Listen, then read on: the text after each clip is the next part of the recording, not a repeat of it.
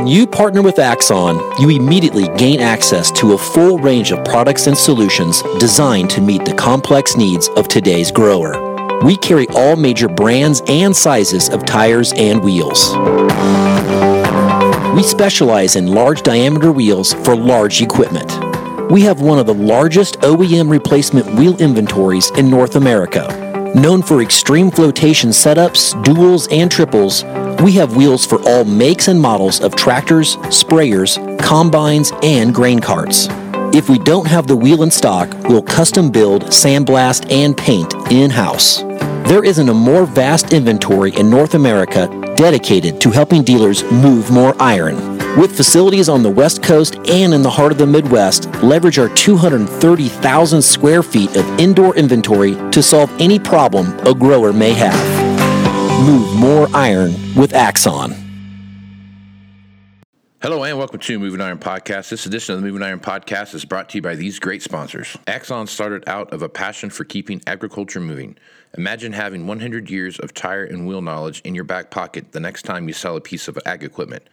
To find more or become an Axon dealer, please visit axontire.com. Valley Transportation has been hauling ag and construction equipment across the country for the past 33 years. Call Parker at 800-657-4910 for all your trucking needs. At Valley Transportation, our goal is to help you reach yours. No matter how you buy your ag equipment, whether it's from a dealer, an auction, or a private party, AgDirect can help you finance it. You can even apply online at agdirect.com. Learn more about your financing options at agdirect.com. TractorZoom has access to over $20 billion in heavy equipment sales data. TractorZoom's Iron Comps is the industry's trusted solution for transparent equipment values and auctionable pricing insights. This podcast is brought to you by Anvil AppWorks. The Dealer Connect CRMI app with integrated inventory management is an affordable Salesforce-based solution for your dealership. Create connected customer experience and transform how you work. Moving iron in the 21st century. Hard-working people working hard for you and me. Moving iron time and time again. Through the years you'll find us here. Moving iron. Hello and welcome to Moving Iron Podcast. I have got a good friend of mine on here, that Thad Shivley. And Thad Shivley has been in the business, the farm equipment business, for a long time. And he is, I don't know if retired is the right word, Thad, or if it's just slowing down or just doing the stuff that you want to do. I don't know for sure what it is, but you've kind of stepped away from the active role in the dealership when you were C&B, and you've kind of done a few other things, but you're still really active in what's going on. So, Thad, why don't you do this? Why don't you introduce yourself, kind of how long you've been in the business, how you started doing this, where you're at now, and then we'll go from there. Sure. Well, first of all, Casey, thanks for having me. And my pleasure, man. The friendship thing goes both ways. You meet a lot of people, and that's been kind of the neat part of this whole industry is, you meet people at meetings, you have a little conversation, you meet them again. It's just amazing how small of a circle of network of dealers you live in or whatever. So appreciate you keeping me part of that. So my history really grew up on a farm in central North Dakota. Farmed for a few years. It was during the 80s. I don't need to go into that whole deal, but things were trending in a direction that was unfavorable. So got a little farm experience too, but actually went to work at Rugby as a Rugby equipment at the time, a single store as a salesperson. And that would have been in 1985. So it's about 38 years, I guess, in the industry. And then became a partner in that, I think, in about 91, and eventually bought another dealership in Harvey, North Dakota, I believe 96, 97. And then, about that time was when the real consolidations and mergers and some of that stuff was going on. So you either were, capitalized to grow or became part of something else. So we opted to sell, and that organization now is part of Gooseneck Implement, who a lot of those guys, were people that I worked with and hired and whatever. So anyway, became part of CNB in 1999 and worked for them always in sales or sales management or asset management. So kind of dealt with the used equipment thing, my entire life and so forth. So that's really my history. I don't know what you call it either, Casey, if it's retirement, semi-retirement, but I did find that I loved the industry and the friendships and the manufacturers, and it's been really fun to be a part of. So I think I probably just chose to re-engage and help some people out and spent some time with the Midwest Machinery guys for a year and a half with some growth they did, and then doing some advisory work with Iron Solutions and so forth. So it's been fun. Yep, and that's who is actually sponsoring this edition of the Moving Iron podcast is Iron Solutions, powered by Randall Riley. I forgot to say it again. So before I get in trouble. We better say something nice about them, then, Casey. It won't be too hard. They're a good bunch of guys. Yeah, they're a good bunch of people over there. Gals. Sure, yeah. For sure. You're right about the industry. The people that you meet and the connections that you make. It's such a small world. Even if you're talking about manufacturer specific stuff, I mean, I probably know as many. I'm in a John Deere dealership, so I know as many non John Deere guys as I do John Deere guys, and it's like I'd love to get your take on this. So I started in this business in 2006, and there were a lot of people that I went probably the first 5 years of my entire working relationship with them, that if they were standing next to me in an airport, I wouldn't know who they were.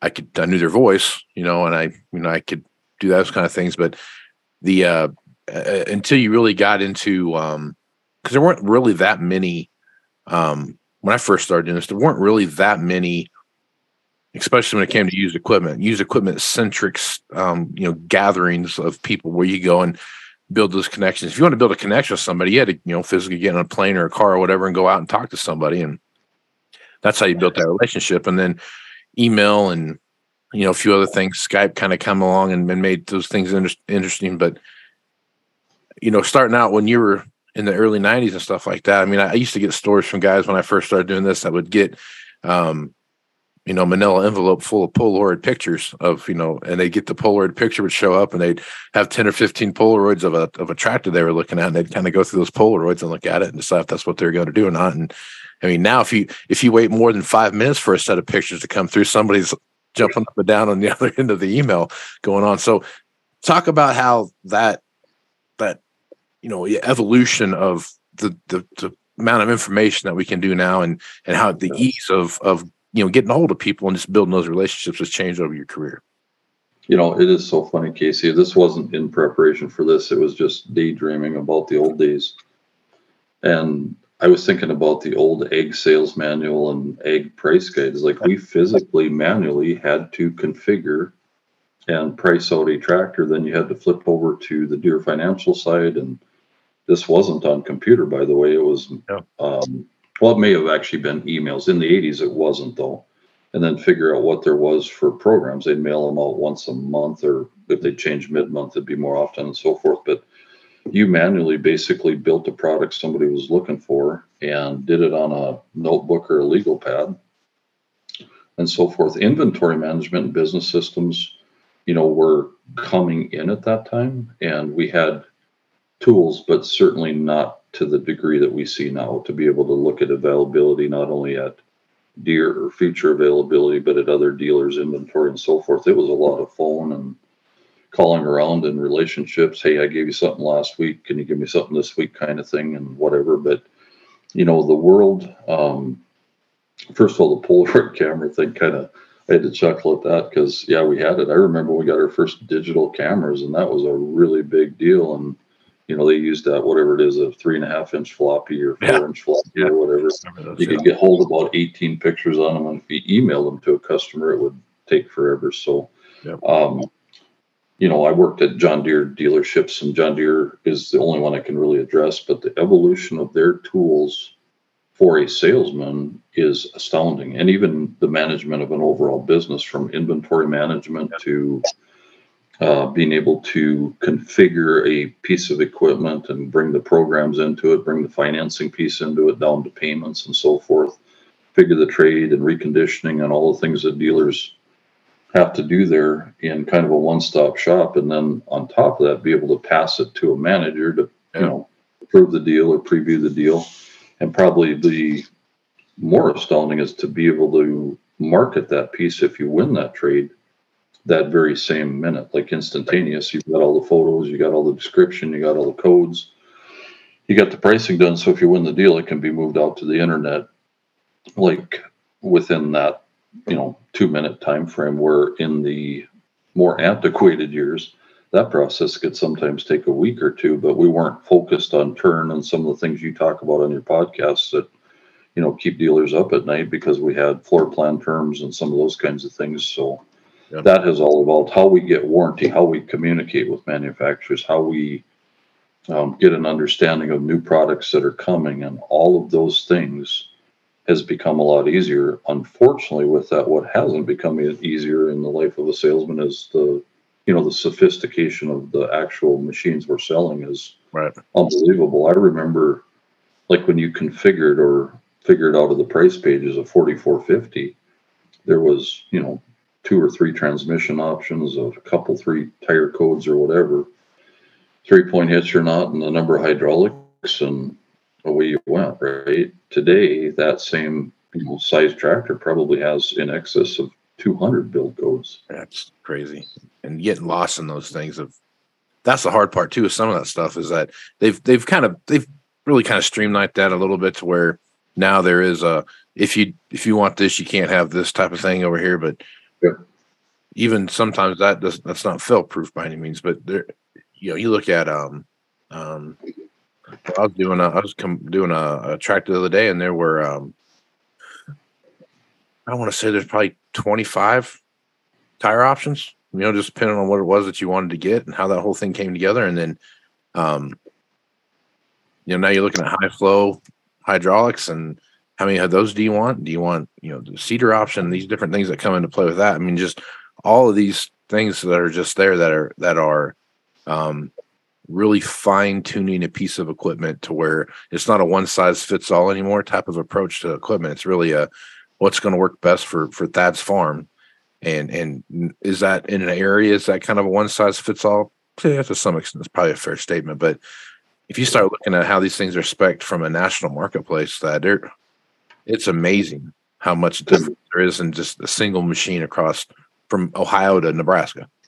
Couldn't agree more, Casey. Then spin that off into valuing of the trade-ins and the impact of those specific geographic favorable codes versus some without. Your twin pump or your high flow hydraulic pump analogy is really a perfect one, and those kinds of things matter. So even outside of the manufacturer, where we go for information and data, we used to, and this probably was just a North Dakota thing, I don't know if you guys had it, but we would look through like the Farm and Ranch Guide and leverage off other dealers' knowledge, and kind of trying to more form your own opinion of what the market is on a piece based on its condition and so forth. So there's a lot more tools from outside vendors today than we've ever had that can bring like all that stuff to a one-stop shop where you can literally sort through 1,200 pieces of equipment and try to match the hours range and the year model and all that kind of stuff to make those kinds of decisions on what to put in it and so forth. Yeah. One thing I've always been really intrigued with, and I love asking guys that have been in the industry for a while. Today, growing up in the industry, when I started doing it, it wasn't. 10-store dealerships were kind of a thing. 5-6 store dealerships were kind of fading out at that point, and you're starting morphing into these bigger 10-store dealerships, and then you would go, and then we started the next transition, the 15-store dealership and 20 and so on and so forth. When you started doing this and it was a 1-store dealership, and your next dealership that you're competing with was however far away, probably 30 or 40 or 50 miles away, and you're trying to figure out what something's worth, and they've got sales guys in your area, and you've got sales guys in their area, and you're trying to build that relationship so each of you don't just eat off the same carcass. You know what I mean? How'd you go about doing that to where it was? Because some of that stuff wasn't very amicable in the early days. I just get those old stories about, this guy did this and that guy did that, and besides every story.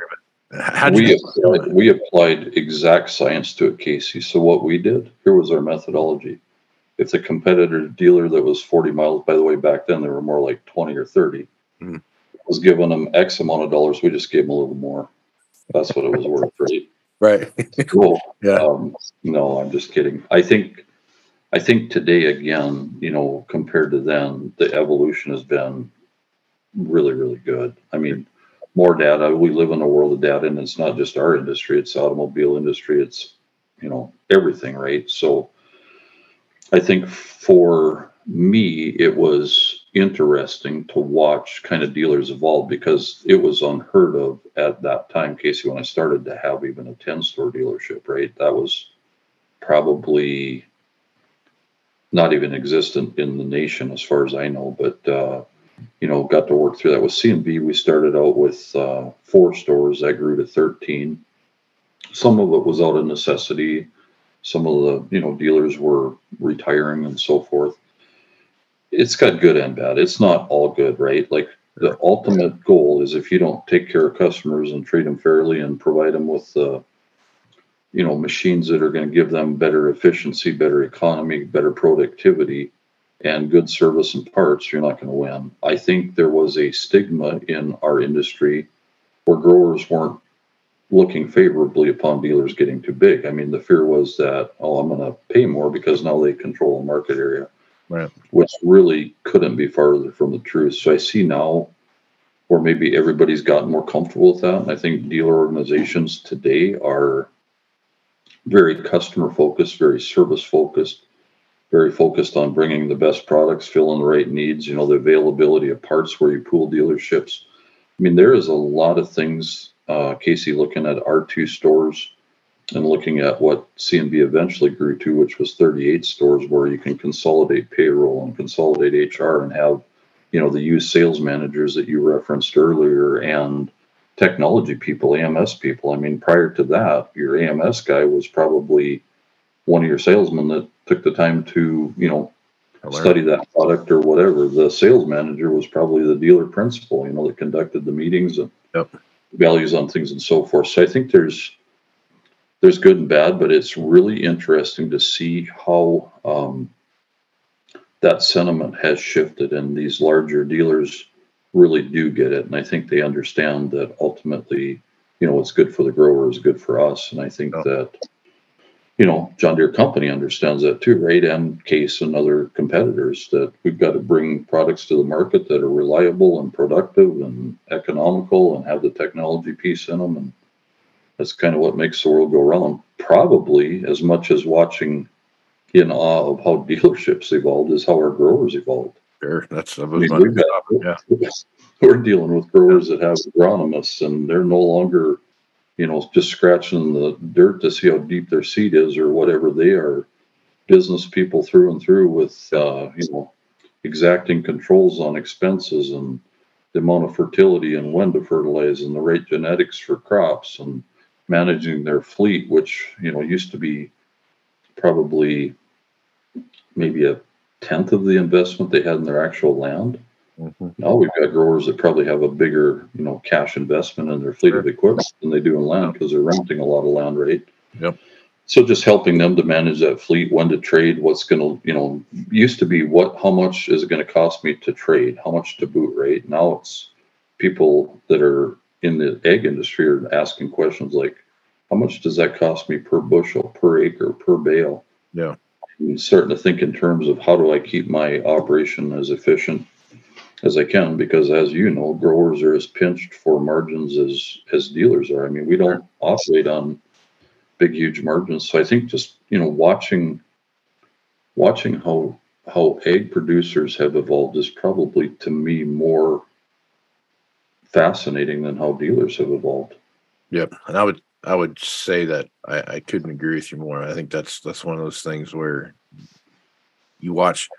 It kind of goes back to the single store, thing you're talking about. Like we have probably 3 customers, and I could think off the top of my head that would in our dealership inside of our AOR that have probably that could easily do probably 3 to 4 stores they could call home just because of how they farm and where those stores are at and what that looks like.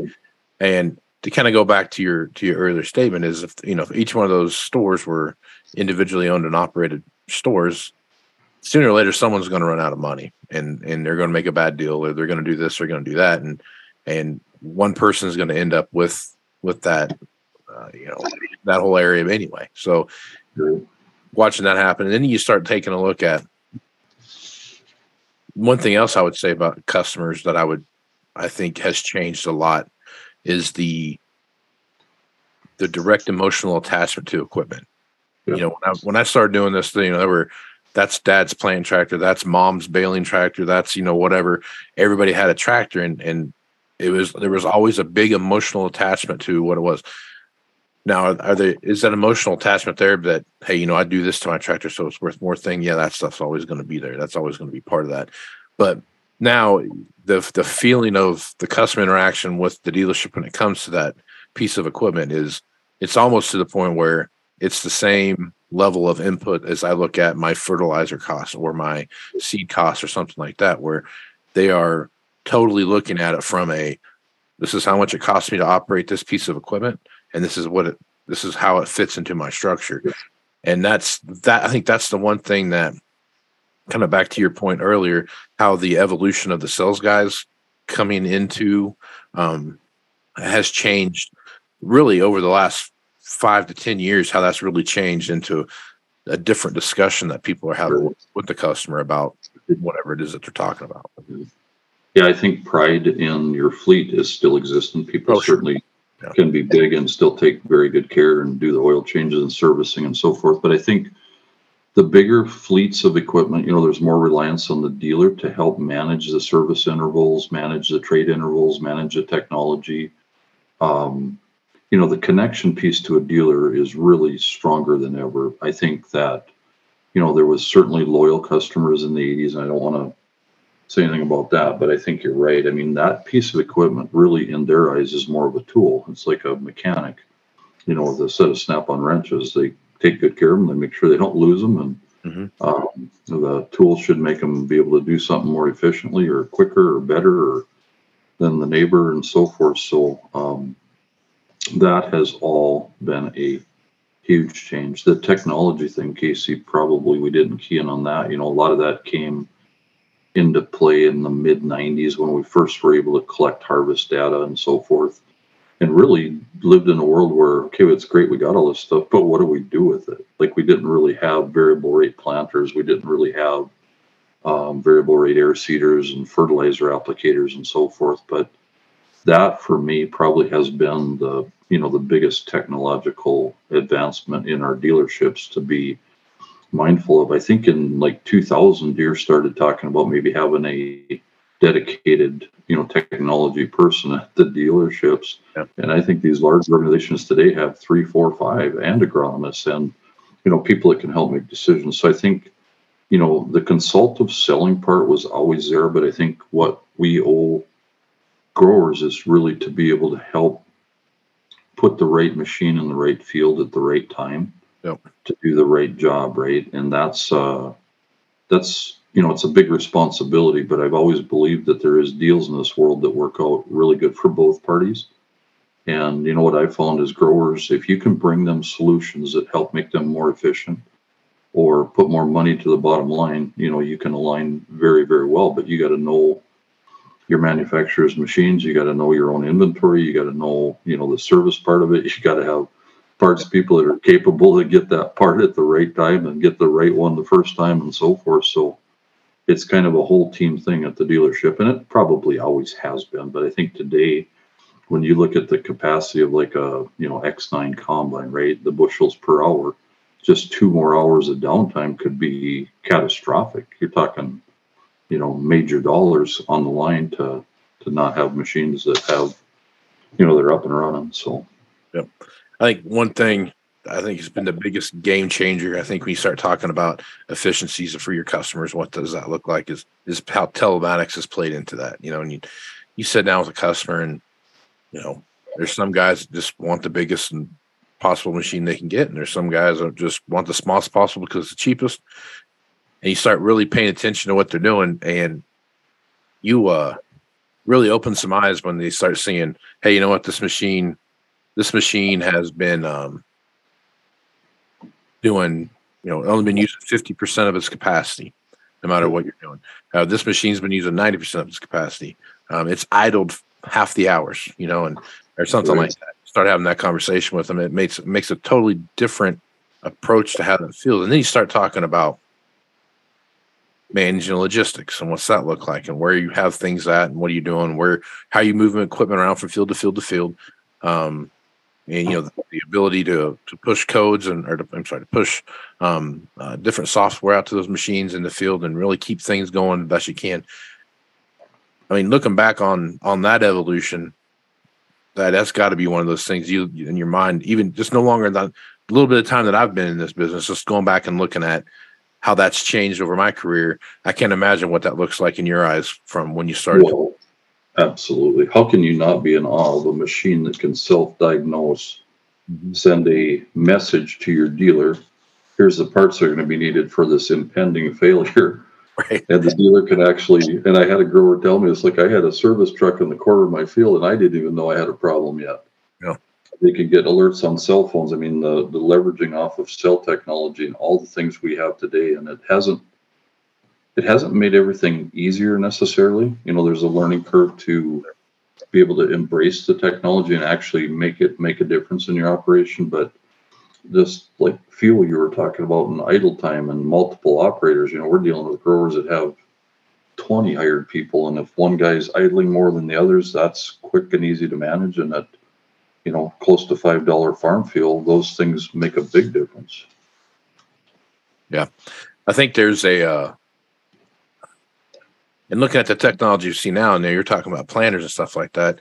And this kind of goes back to the spec thing and kind of looking at that, whenever we first started out that it was, you had, ground engaged, I'm losing my mind here.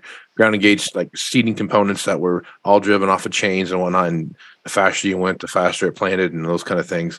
To half width disconnect, to, an individual row shut off, to, electric drive, those kind of things where you can really start putting in seed prescriptions and you start looking at that. Now, different places are going to have a different kind of approach to how these specs work out.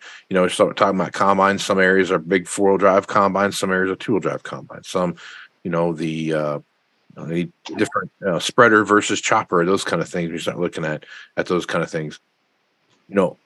As C&B grew and you were looking at those things, you had to have pockets of areas, especially going from, Montana all the way over to Minnesota. I mean, you had to have some areas in there where, not all specs are equal, right? And you might have a really high spec machine in Minnesota, and that's what the guys in Minnesota like to have. But get over to Montana, and that they don't necessarily care about having the leather seat and those kind of things. So I guess when you look at those talk a little bit how you used to look at, hey, this spec matters here, but it doesn't matter here.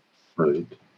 Well, I think one thing, Casey, is to be aware that even in Montana, it to us or to me, it was apparent that the growers that dealt with the highest input costs, like a sugar beet grower, for example, or corn growers or whatever, where the inputs at that time were a lot higher than wheat growers and so forth, kind of embraced a lot of that, technology first, the exact apply, exact emerge, those kinds of things that really did deliver a difference. It wasn't just a sales pitch, right? So to me, there was also, just a lot of people, and especially this next generation that we're dealing with, where dad is off to the side and the son's making the decision. I mean, technology becomes a big part of that. And I'm not saying the people my age or the growers I dealt with back then didn't embrace the technology, but for everybody that embraced it, there was a handful that feared it too, right? Like, this thing is going to be hard to operate. What are all these buttons on my combine and all that? And it's very intimidating, even for me as a salesman selling to those people, to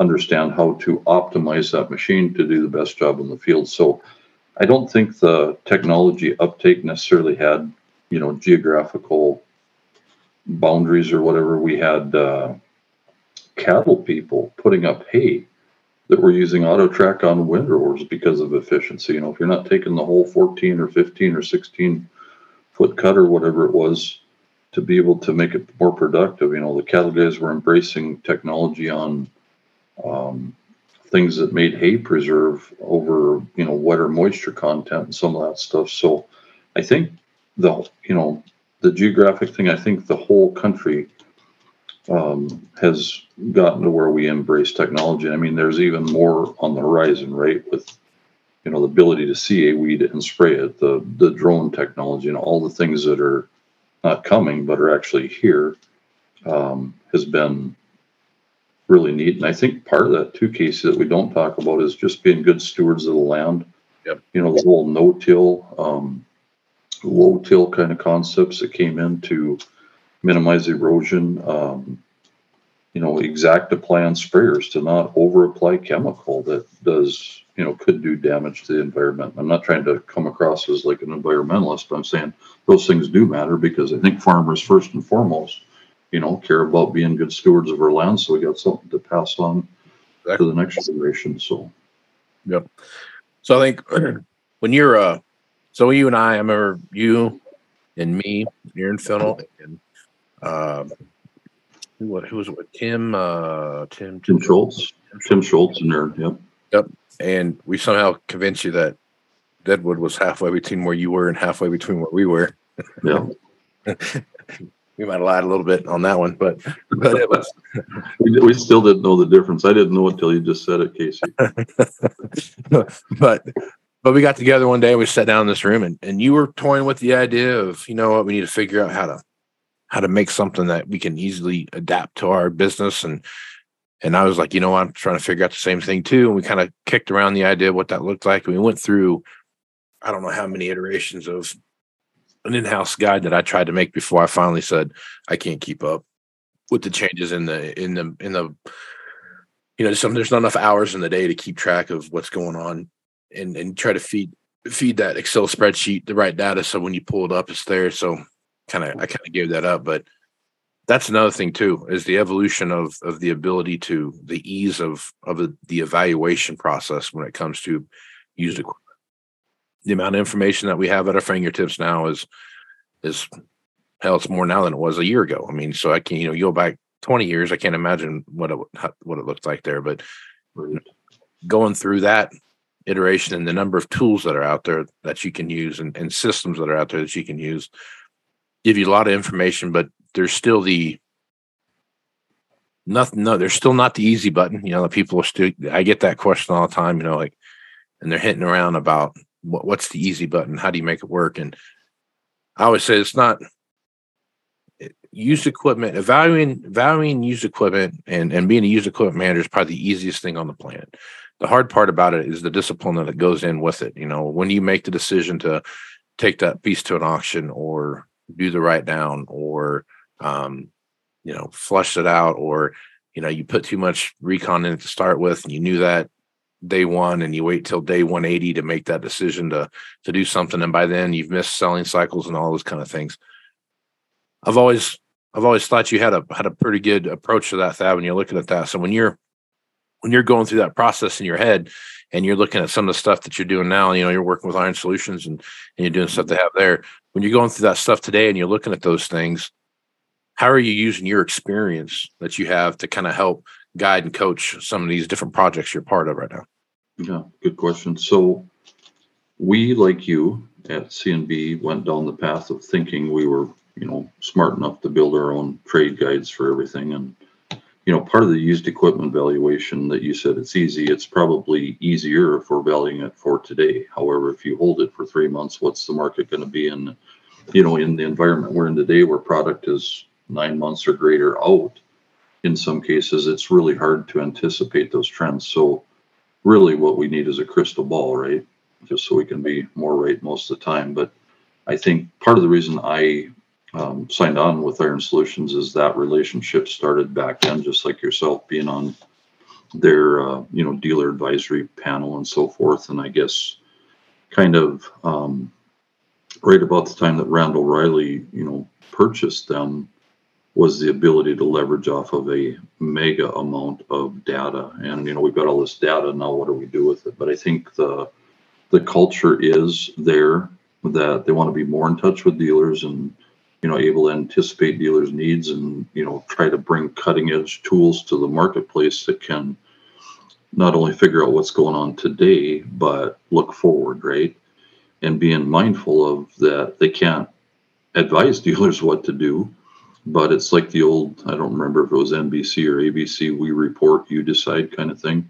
If we can serve up that data in a kind of on a silver platter, so to speak, to a dealer, and then they can use that, whether it's auction data or current inventory at dealerships data or for sale stuff, and then the solds, you get to kind of put a flavor on where is my low end, because as sales managers, that's what we're really trying to decide, Casey. If we stay at this market, we think we can get this, we hope we can get the floor level or the wholesale amount, which obviously that gap is closed with product availability and so forth. But I think these guys are very data rich. I think we're within striking distance of developing comparable tools, which do just what I mentioned, being able to look at what's available for sale that matches code for code, by the way, which is a big deal. Like we both know on a combine, it's easy to vary the price well over 100,000, which is probably a fifth of the price, right? On tractors, same thing. And which one of those codes matter in your geography? So the goal is to develop tools that dealers can use. One of their founding principles is try to make it a one-stop shop. And I think the unique difference there is the relationship they've had with John Deere, through the Evaluator product, which is powered by Solutions, to be able to, at least for Deere dealers, integrate those tools is the hope, to be able to keep a dealership personnel, whether it's sales manager, salesman, or even sometimes you're showing the customer, I can't give you, X amount, 350,000 for your trade when they're out here at 320, right? Right. To be able to give them a mobile enabled solution to better be able to understand what is my trade value today and what will it be, at anticipated trade time, right? And, forward looking is always more uncomfortable than rear view mirrors, right? But we're all really good at that. But I think that, they've certainly, that guidebook has come so far, and you've been a part of that too, where the hours adjusting used to be X amount if it had 100 hours or if it had 10,000. Well, obviously that didn't work. So there's a lot of work. I've been like overwhelmed with the amount of behind the scenes things that go on to help, clean the data, to make it accurate, to make it real time, so it's served back in a manner that it's makes a difference. What went on 2 years ago probably isn't that informative, right? So kind of more to come on that, but I think, a lot of the products they've brought with EDA and some of the other entities, and even for competitive dealers, there's, the pro products and some of the stuff that do make our lives easier and make those decisions probably more informed. They won't make your decisions perfect, but at least if you make a bad decision based on good information, it probably won't be as detrimental to your business, right? Yeah, I don't think so. That's what everyone's looking for. At your fingertips, one-stop shop, cellular enabled. That's kind of the stretch goal, and be able to match down to specific build codes that are meaningful, right? Yep. And I think the build code thing that I find, I think the real trick when it comes to the build code situation, why it's so important to have that accuracy there, is because, you look at, we'll use a chopper and a spreader, for example.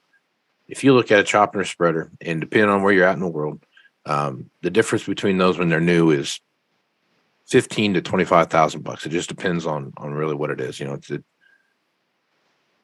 look at that difference in the used marketplace, and it might be 2.5 to 3 times as much depending on where you're at, right? So if you were in a chop part of the world where choppers are a big deal, I mean, if a combine's got a spreader on it, it's almost, it might as well not have tires on it. You know what I mean? It's just, it's that bad. But on the flip side of that, if you have that same machine in an area where spreaders are a big deal, you're going to have a hard time getting the value out of that chopper that comes into it. So understanding what those codes are and where you're at make a huge difference in what that is. And you can peanut butter that across, the choppers sell better nationwide probably because there's a lot more, corn and soybeans out there than there is wheat, Right. but at the end of the day, it all depends on what the end user is going to be using as far as, especially if you go and talking about a no-till situation, or even a minimum till situation, what they're doing with residue, how's that playing into their farming operation, and that makes a big difference in what it is. So you're right. When you're looking at those specs, it makes a huge difference in what you're doing, because like I said, it's not just one of those deals where it's this much difference in the price book. It's this much difference on the overall market. And I think that's one of the deals when I was building my thing was I was kind of hanging my hat on, hey, what's a percent of MDP? That's how we're going to look at it. What percent of what it costs a dealership, and that's how we're going to manage that. Well, you throw that one easy monkey wrench into the situation, and it doesn't necessarily tell you the story that you think it's going to tell you. So it's an ever evolving amount of science and art that kind of have to come together at the same time. It really is. And we just met with some dealer groups, and I won't name them, but they're now hiring data management people, and like there's a new one. So that data management person is trying to take all this, data that's available and then serve it up. So I think you hit on two things. I think the ability to sort down to codes, because codes do matter. Absolutely. An older example that's been around forever, right? Like Contour Master on combines. Sure. Might have been a $3,500 deal back in the day when they came out in, 89 or whatever. It became a real big deal in resale. It could have affected the ability to even sell that in a lot of markets. Yeah. Now, we both know our marketplace has opened up a lot too.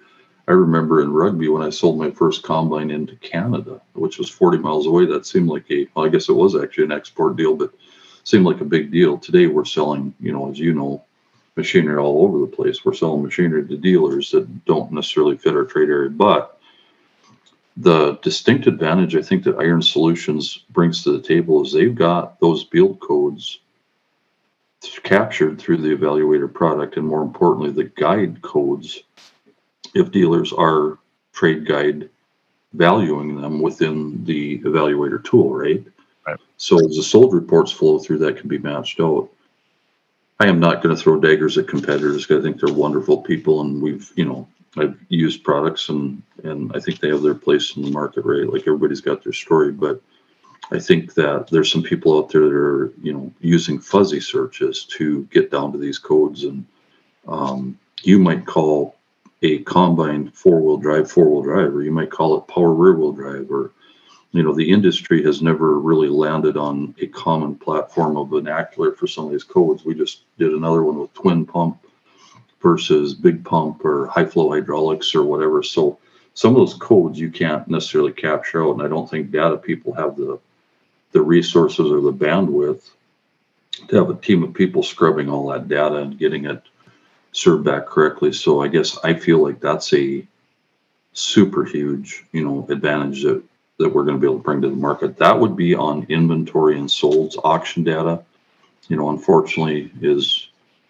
purchased or brought into us, so that would still have to be, looked at differently. So yeah, that's the that is true. I mean, I think there's a lot of tools out there, and all of them have their place. You just got to figure out which one is going to give you the best information, and it's going to be that's one of those things where I think some of the ones that are the tried and true things that have been around forever, I think they're going to really have to just pay attention to what those are, and what does that look like, and it's going to be an ever evolving thing that people have to stay on top of for sure. No doubt. Forever. I couldn't agree more. And like I said earlier, the amount of codes and the amount of different ways to configure and build product today is advanced at a pace that's exponential, right? Like just configuration on planters is just such a lot of stuff there. So I think, the ability to just use tribal knowledge or read the tea leaves that we used to do in the industry or leverage off relationships, like part of that meeting with you guys with 21st was just to further the relationship and be able to, call up. How many times have we called each other? What are you guys feeling about this trend or this value or this product or whatever?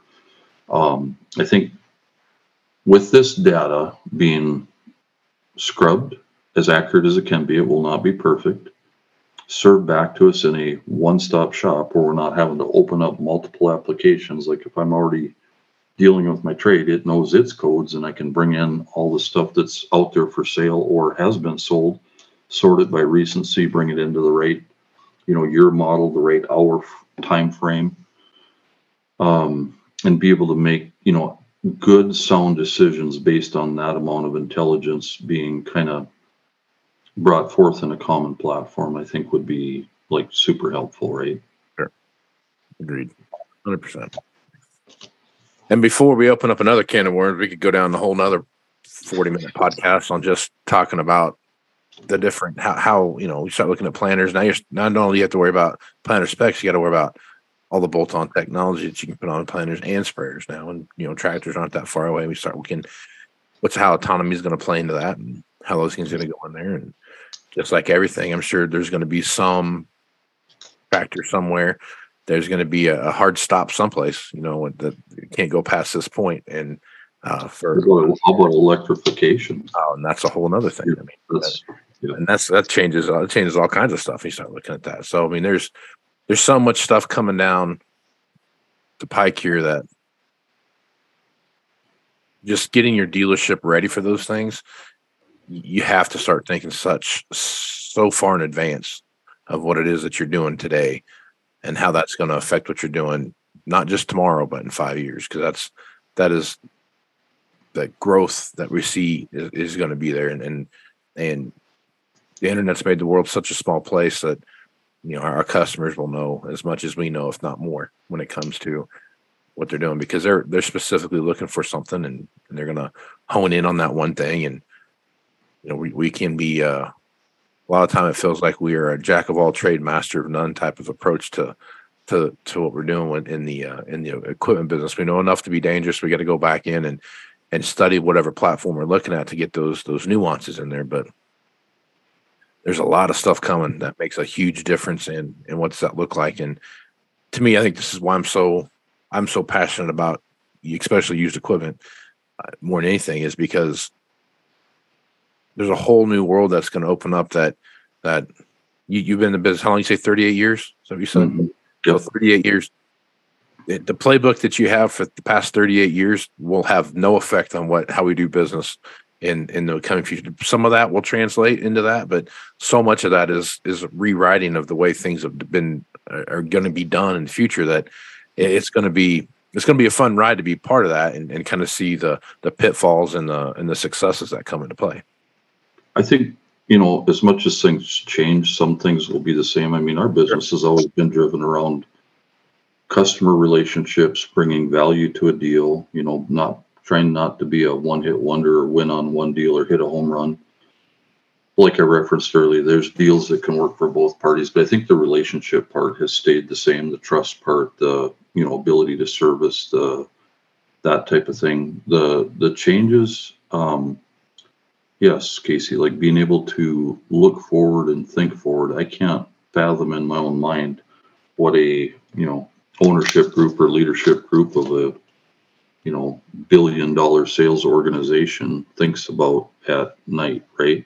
What keeps them up. But I do know this, and this was actually at a dealer convention in, I think, Fargo, North Dakota, a couple of years ago. Last one I went to. They had the guy that killed bin Laden speak, one of the best speakers I've ever been to, Robert O'Neill. You see him on TV and so forth, but his message really was one of, you have a plan, you try to stick to a plan, but somehow the plan is going to fail. And certainly when they finally got bin Laden, that was very evident, right? With the helicopter crashing and how do we get out and all these things. But his message really for dealers or, businesses of any kind is the ability to be, light on your feet and change. And if you look back to 13, which you were around then, what probably killed us or hurt our dealerships more than anything was pride and the unwillingness to accept that we had maybe partaken a little hard in the whole party and, wake up the next day and here's the hangover. But I think that's a piece of it too, is the ability to change and be nimble enough to be able to call an audible or call a different, play in the middle of it. And I think, everybody's searching for the answer. What's going on now, with the combine market, and what segment's going to get hit first? When is this whole thing going to end? And, how is it going to affect equipment costs? We know that putting, more than its dealer cost back into a machine when it's 1 year old and 500 hours by definition probably is crazy, but we've made it work for, well over a year, right? Lots of dealers are doing it. Yep.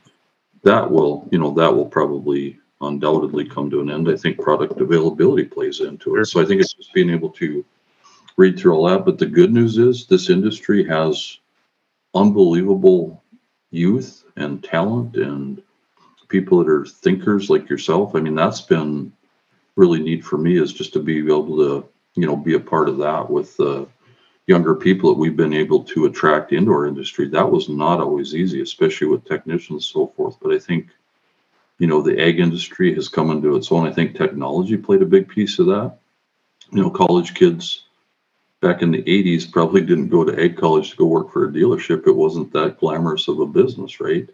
But now with nicer, newer dealerships and the technology piece and the products we have to offer, I think we're going to be all right. We've got a lot of really good talent, and I've been able to be fortunate enough to be a part of that at 2 different dealerships, right?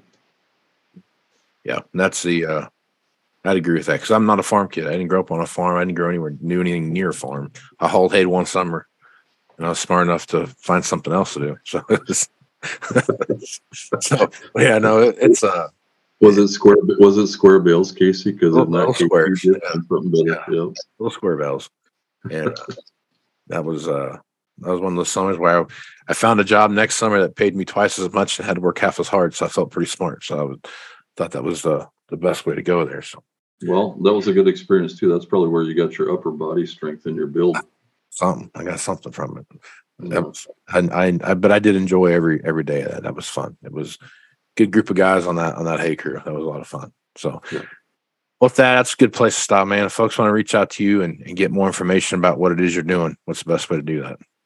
Welcome to call my cell phone, 507-236-4699. Always fun to talk to industry people. Share experiences, good, bad, that type of thing. So that would be probably the best. My email is Shivley, that's SHIVELY, Thad, THAD, @gmail.com. Oh. So either way, always good to hear from old friends and so forth. So absolutely. With that, I appreciate you taking the time to be on here, and it's always fun to catch up with you, man. Absolutely. And I appreciate you letting me be a part of it. I don't know if any of that made any sense to anybody, but at least we got through an hour. The other thing I always admire about you, Casey, is an hour podcast would never be an hour. I knew full well that we'd have to run over at least 1 minute, but I do credit you. It was just 1 minute. Right on. I appreciate you, man. Take care of yourself and enjoy that Florida. We'll do it. Stay in touch, Casey. We'll see you soon, hopefully. Okay, man. Take care of yourself. Right on. I'm Casey Seymour with Moving Iron Podcast. Check me out on Facebook, Twitter, and Instagram at Moving Iron LLC. Go to LinkedIn at Moving Iron Podcast and go over to the YouTube channel, which is Moving Iron Podcast YouTube channel. Check that out there. Go to Moving Iron LLC for everything Moving Iron related. And you check out the Moving Iron Summit coming here in Nashville, Tennessee, September 11th through the 13th. Get all the information on the Moving Iron website, which you're about to have a brand new one of those, by the way. So knocking on the door of a brand new website over there with the Moving Iron Podcast. Check that out. That'll be released here, hopefully, the next 30 days or so. So it'll be kind of a cool thing to check out. Want more information about the Moving Iron Summit, send me an email at movingironpodcast at movingironpodcast.com, and I'll get back to you with whatever information you're asking for. So with that, I'm Casey Seymour with Thad Shively. Smooth some iron, folks. Out. Axon started out of a passion for keeping agriculture moving. Imagine having 100 years of tire and wheel knowledge in your back pocket the next time you sell a piece of ag equipment. To find more or become an Axon dealer, please visit axontire.com. Valley Transportation has been hauling ag and construction equipment across the country for the past 33 years. Call Parker at 800-657-4910 for all your trucking needs. At Valley Transportation, our goal is to help you reach yours. No matter how you buy your ag equipment, whether it's from a dealer, an auction, or a private party, AgDirect can help you finance it. You can even apply online at agdirect.com. Learn more about your financing options at agdirect.com.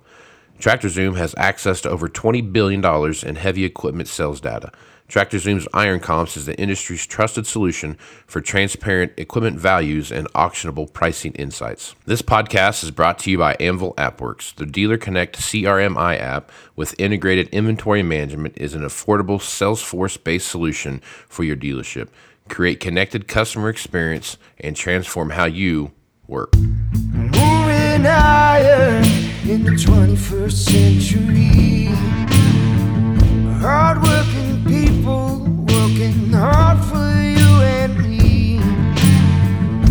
Moving higher, time and time again. Through the years you'll find us here.